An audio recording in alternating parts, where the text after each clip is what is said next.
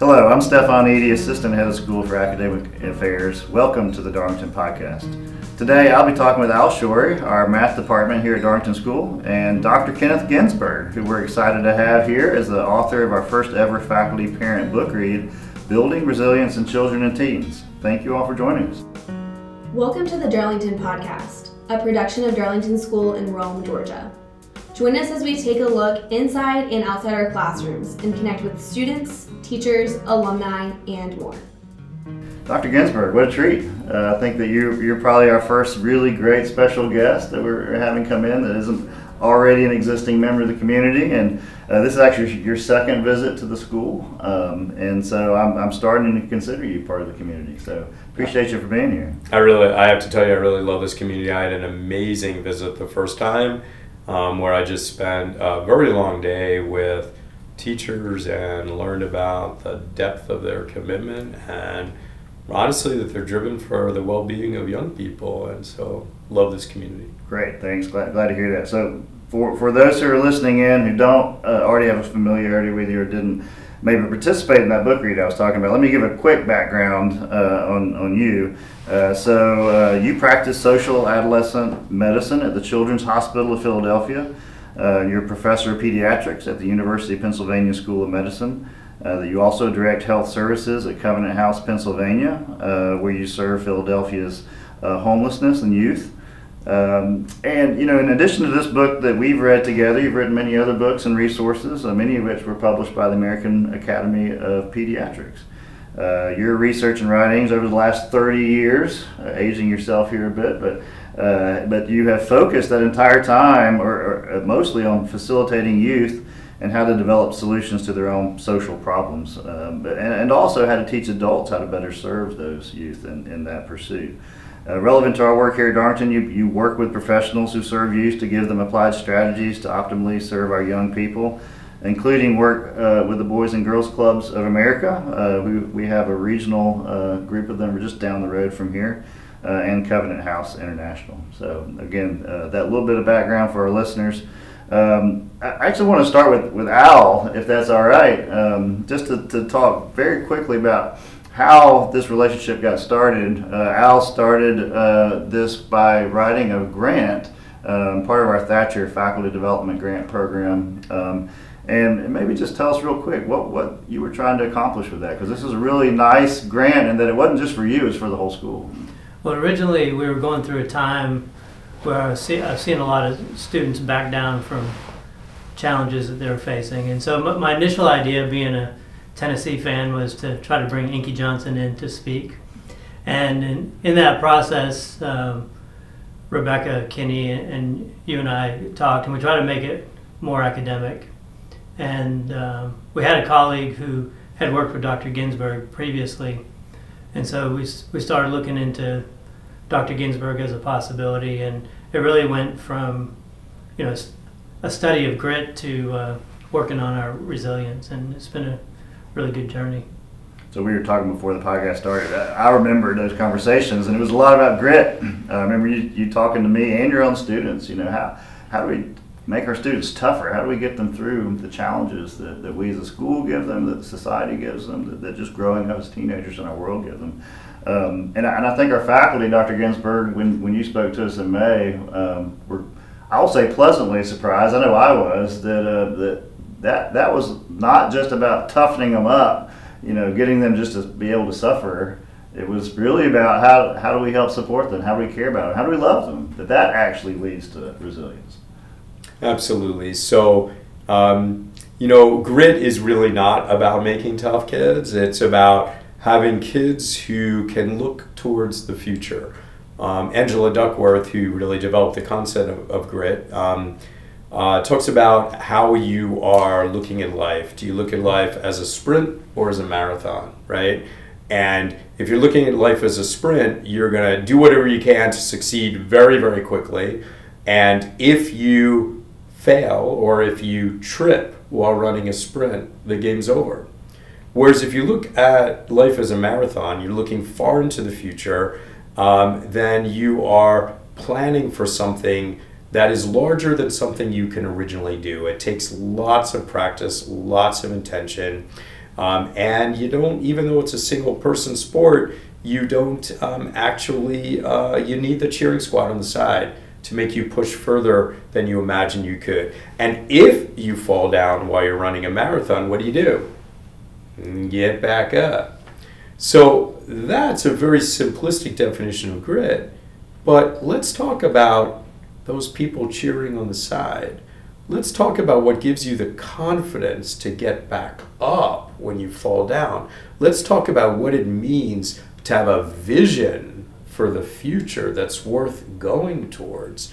Your vision has to be something meaningful, has to be something that has value, something that you think is going to add to the world in a way that you can uniquely do. So yes, it's absolutely about supporting kids that gets them to be successful.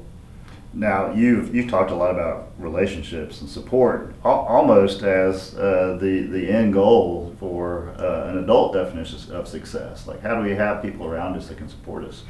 In your book, a lot of time about parents, but I think for teenagers, maybe talking about a network of people that can support.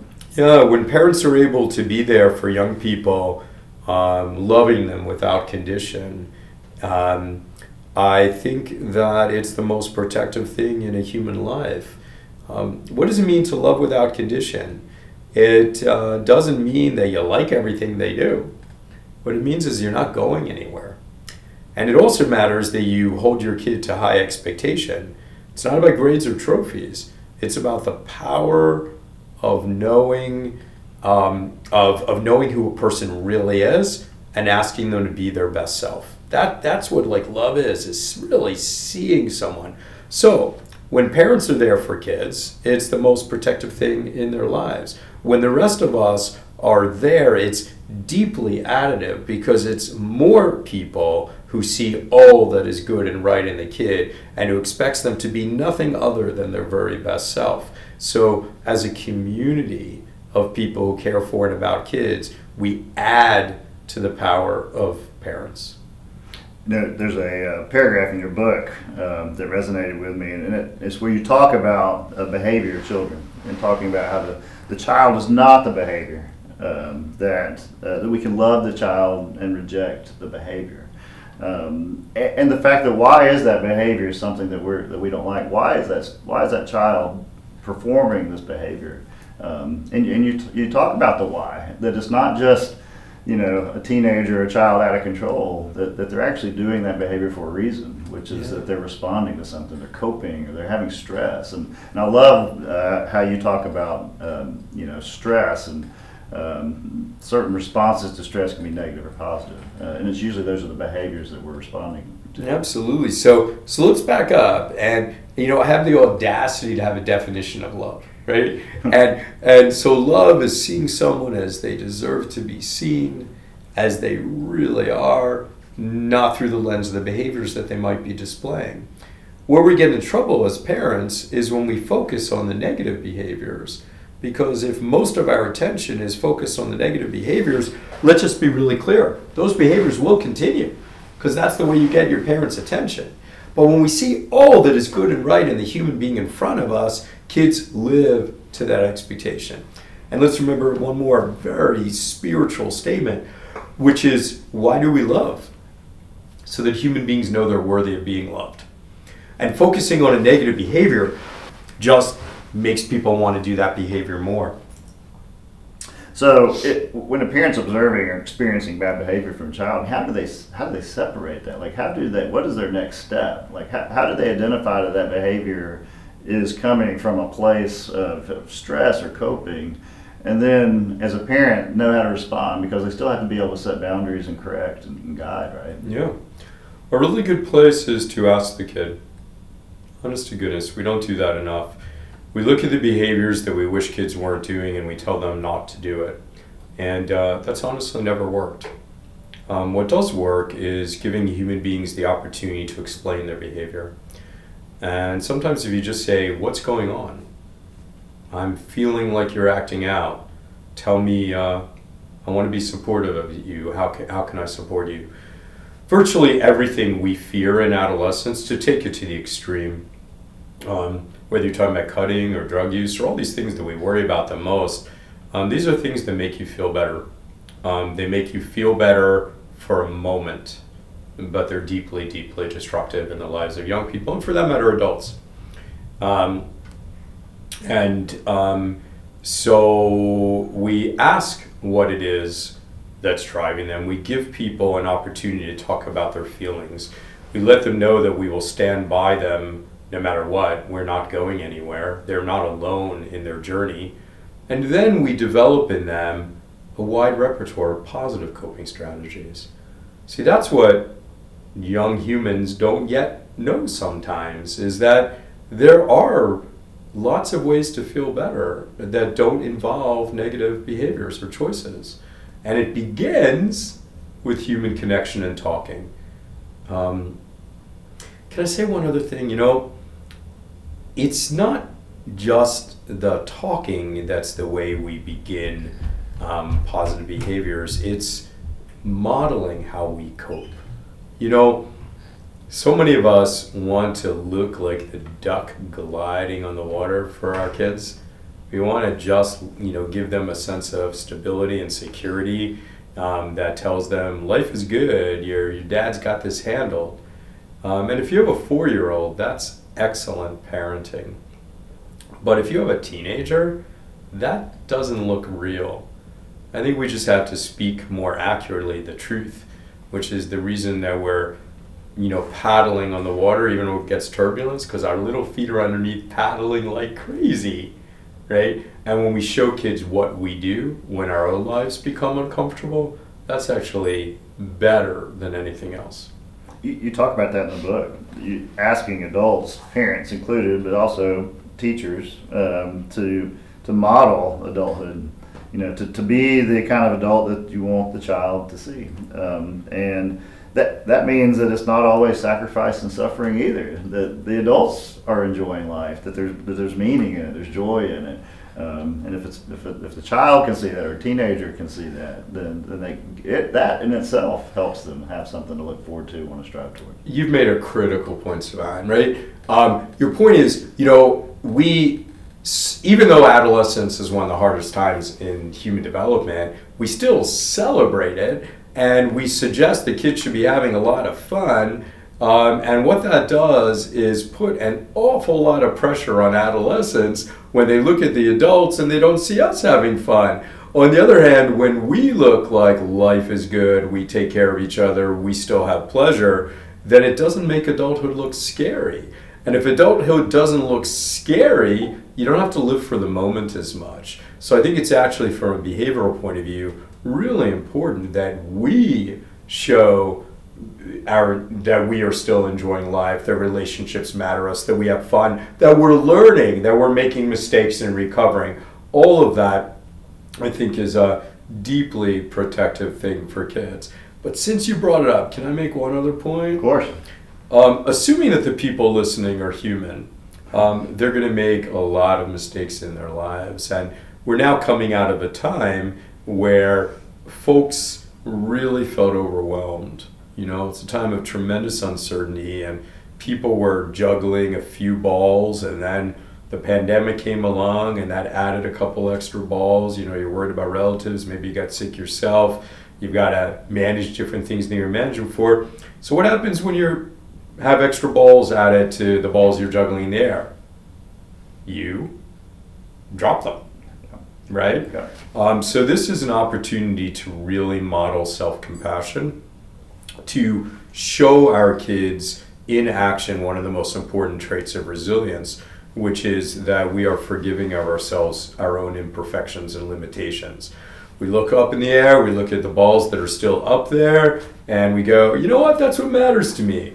You look down at the balls on the ground, and you go, you know what, I'm going to leave some on the ground. And I don't hate myself for dropping them. I am forgiving because I recognize I'm a human. So, for folks who are listening to this and who are going, well, that sounds great, but I have to be perfect for my child, or I have to be strong for my child, because that's what good parenting is. Let me drive home one extra point, which is, because this is really a strategic act of good parenting. Like, I'm not just saying be forgiving of yourself because you deserve it. I'm saying you're teaching kids an empathy skill, you're helping kids to learn their own limitations, but there's something else that's happening. You want to be the kind of parent who your kid comes to in times of crisis. And what happens throughout late childhood, early adolescence is kids are watching us and they are assessing whether we will be supportive of them when they need us. And if we are deeply judgmental of ourselves, they won't come to us when they need us because they don't want the shame and the punishment and the judgment. On the other hand, when they see that we are flexible and forgiving of ourselves, when they really, really need us, they're more likely to come. You talk about perfectionism, and maybe that starts to touch on that a little bit. And growing up in this world, at this age, and perhaps as a Darlington student with lots of ambition, both sometimes from the adults in their lives, the parents and our teachers who want the best for them. It can be very, very stressful. It's make the best grades, get in the best college, get a career, have a lot of money, have a family, have a great relationship. Yeah. And that is a lot of pressure for anybody, much less for a brain that's still developing. Let's turn back to your very first sentence. Mm-hmm. You started by saying parents want the best for their kids.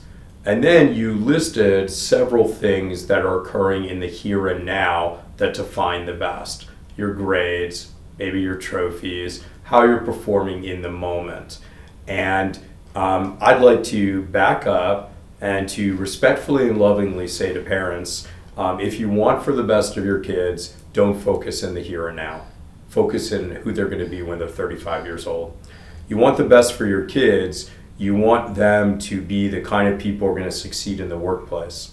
Those are the people who have collaborative skills, the people who are kind, who are good co-workers, the people who can take constructive criticism and don't fall apart when they receive it and instead see it as an opportunity for growth. These are the things that make a successful adult, a successful 35-year-old. And we know that if we pressure kids in the now, they become more anxious and are afraid to think outside of a box, are scared of getting constructive criticism. So even though it might push them into higher levels of short-term success, like if you pressure your kid to get good grades, might they get better grades? Yeah, they really might. They also might go blank on the test, as I did when I was growing up, in which case they're not getting better grades. But are they better prepared to be good adults, compassionate, collaborative, people with what's called the growth mindset? Really look at the opportunity to always grow in the job. That's what success is. So I love the way you began, thinking about the well-being of your child, but then begin visualizing the 35-year-old you're raising, and things become much easier than when you look at how they're performing when they're 15. Yeah, it sounds like you're saying focus on what's meaningful. Yeah. And also maybe some empathy in that. I mean, where would you want to hold yourself to? I mean, how would I withstand those pressures? It would be too much. There's a lot of pressures on people nowadays, and you want your kid to be happy, help them understand that they matter in the universe, that they can make a difference in other lives. That's how they find a sense of meaning. It's how they develop really strong and healthy relationships. That's what creates adult happiness. You want to focus on making the kid in front of you happy? Get them a pack of cookies. They'll be happy for a few minutes. Right. Teach them how much they can matter to others. They'll be happy for a lifetime. Al, back to you for a minute. You know, what I loved about this project was the faculty, the teacher-parent partnership. You know, we talk about parent-teacher partnerships a lot here. We find it very valuable. This project was great because it gave us some common vocabulary and a common book, of course, to read. But I'm curious to hear from you a little bit now that we're deep into it. How's it worked out from the teacher standpoint? Have you found in yourself or in other teachers some takeaways and how we can help students with your original concern, which was grit? Yeah, definitely. I think a couple things come to mind. Over the summer, we did a couple of meetings with parents that were doing the read with us, and the conversations we had during that time were really positive. and helped us.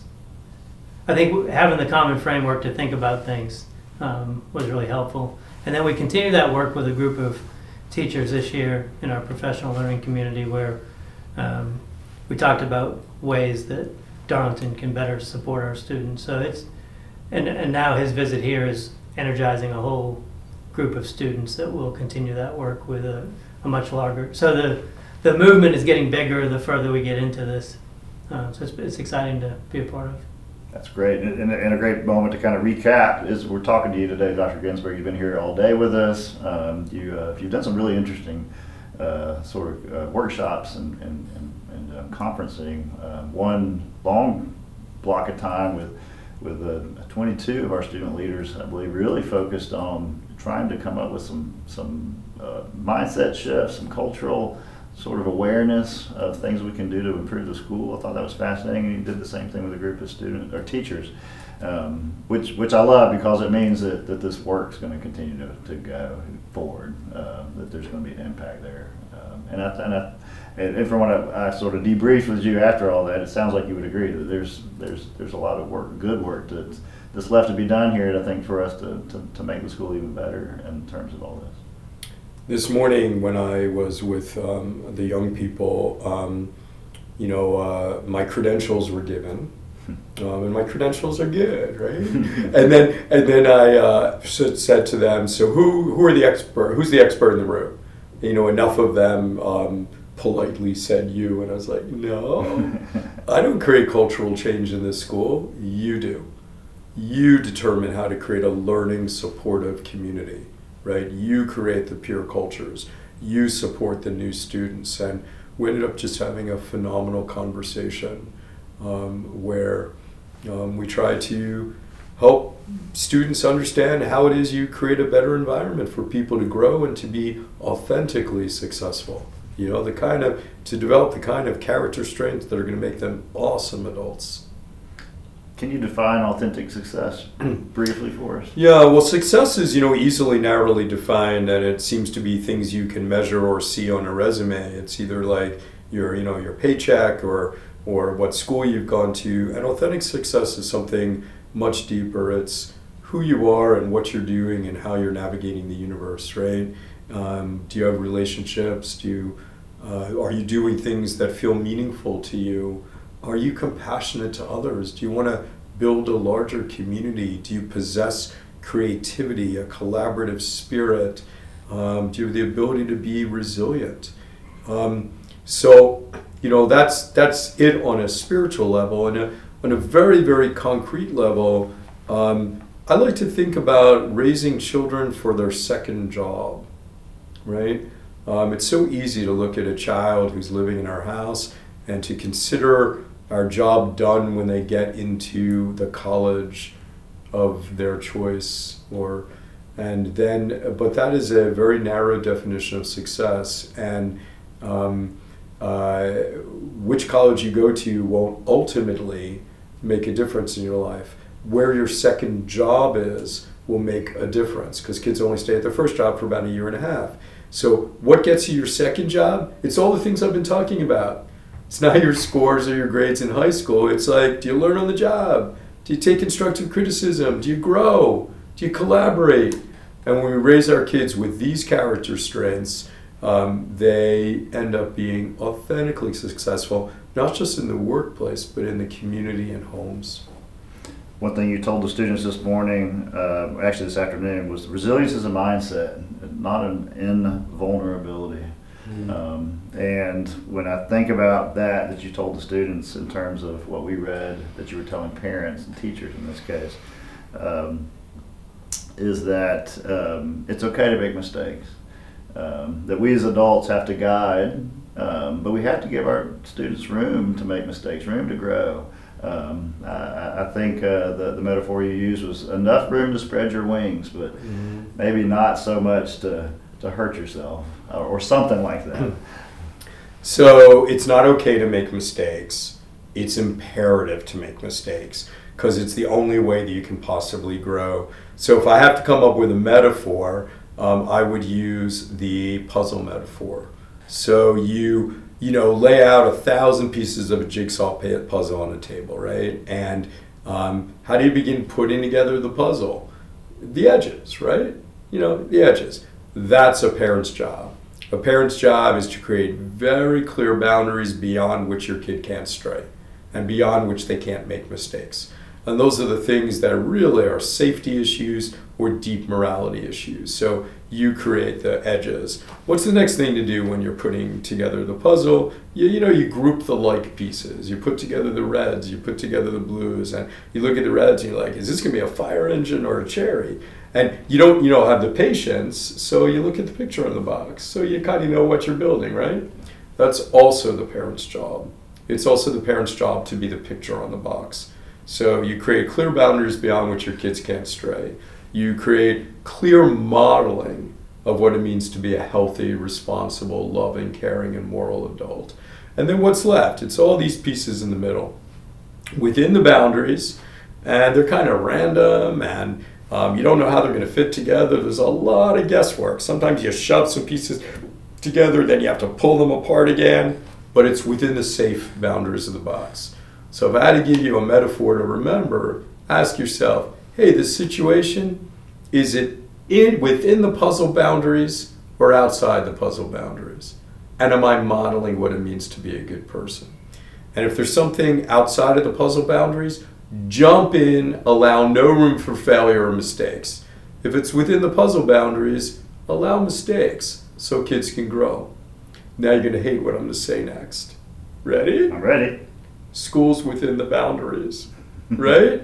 Like, you can't get in too much trouble by getting a C, but you can learn how to do better. School is a perfect place for kids to be able to make mistakes. And if you believe that success only is measured by grades, then you're not preparing kids for authentic success, and you're losing an amazing opportunities for kids to grow as individuals. I think that's so helpful. It's helpful, I think, in terms of adults who want to be a part of making child better, youth better, either as parents or students. But we as adults struggle with where our place is and what to do that's right, and that's stressful in and of itself. And I think I've appreciated your perspectives, or shifting our perspective a little bit and seeing what's meaningful, what matters. And I know I've had more than one, let's say, older faculty members had children who have already graduated. Al, you're one of those who said something along the lines of, where were you when I was raising my children? Where were these resources then? I had it happen just at lunch today with one of our learning center specialists. But it is interesting. He assured me, we had a conversation on the way to the airport after his first visit, and I'm like, man, I did a lot of these things wrong. And he assured me that there was time to do things right, and you have different opportunities throughout your life. But just my boys are older, but I had several opportunities this summer to choose how to react to situations that I was just better equipped to deal with it now, and I acted in a way that I was much more powerful.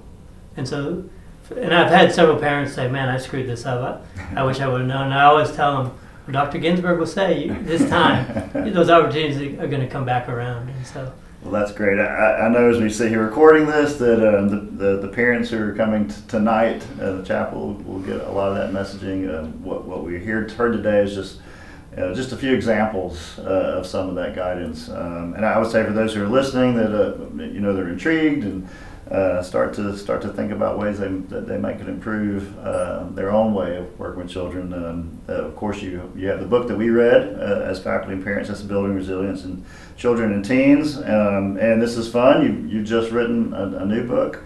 I believe I'm going to get this right. Is congratulations, you're having a teen! Exclamation point. Is that right? There may be a subtitle you can help me with. Congrats, you're having a teen, and the subtitle is Strengthen Your Family and Raise a Good Person. And it's really for parents of adolescents of any age, but where I think it's going to make the biggest difference is for the parent of the 9 to 14-year-old, right? And the title itself gives you an idea of what it is. So humbly, it's the most comprehensive parenting book out there. It gives you communication strategies to guide your child, to shape your relationship, to restore your relationship when you struggle. It's all that. But it also gives you the developmental background to understand why kids behave the way they do, and therefore how to communicate with them. But what it really, really is, and was the starting place, all lies in the title, right? The subtitle, Strengthen Your Family and Build a Good Person, is what the book's really about. But the title, Congrats You're Having a Teen, is designed to surprise you. Because the reality is that when people move towards the adolescent years, someone in the grocery store line is tapping them on the shoulder when their kid is hugging them, saying, hang on tight while you get those hugs while you can, they're going to become a monster. This is really unhealthy and undermining to our relationships, because we enter adolescence expecting problems. If you enter adolescence expecting problems, they're going to come. But if you understand development, understand why kids temporarily push you away, understand how much you matter more in the life of your adolescent than you have at any other time during parenting except for the ages of 0 to 3. It's 0 to 3 and adolescence that parents have their greatest influence. And that's not what many other experts are telling you. They're telling you how to survive this period. And I'm telling you how to love this period and how to engage with your child deeply. Which really seems to tie into your whole message, which is be an active part of that child that's growing up and learning. Be present, be a guide, be a part of the adventure, and value the things that are most meaningful in that. So that's been great, and I appreciate your time. You've had a busy day, and this is just added to it, and so I do appreciate your time. Al, I appreciate you making all this happen. And Dr. Ginsburg, I hope that maybe you'll come back and continue to share with our community, because it's certainly very helpful. So again, thank you both for your time and joining us today. Totally a pleasure. Thank you so much. And we're glad that you tuned into this episode of the Darlington Podcast. Tune in each week wherever you like to listen to podcasts, and don't forget to subscribe. You can check out today's show notes at darlingtonschool.org/podcast. If you have questions about today's program or ideas for a future episode, send an email to communications@darlingtonschool.org. The Darlington Podcast, a production of Darlington School in Rome, Georgia, is a collaboration between the Communication, Advancement, and IT teams, and the intro music is alumni produced. See show notes and hear more episodes at www.darlingtonschool.org/podcast.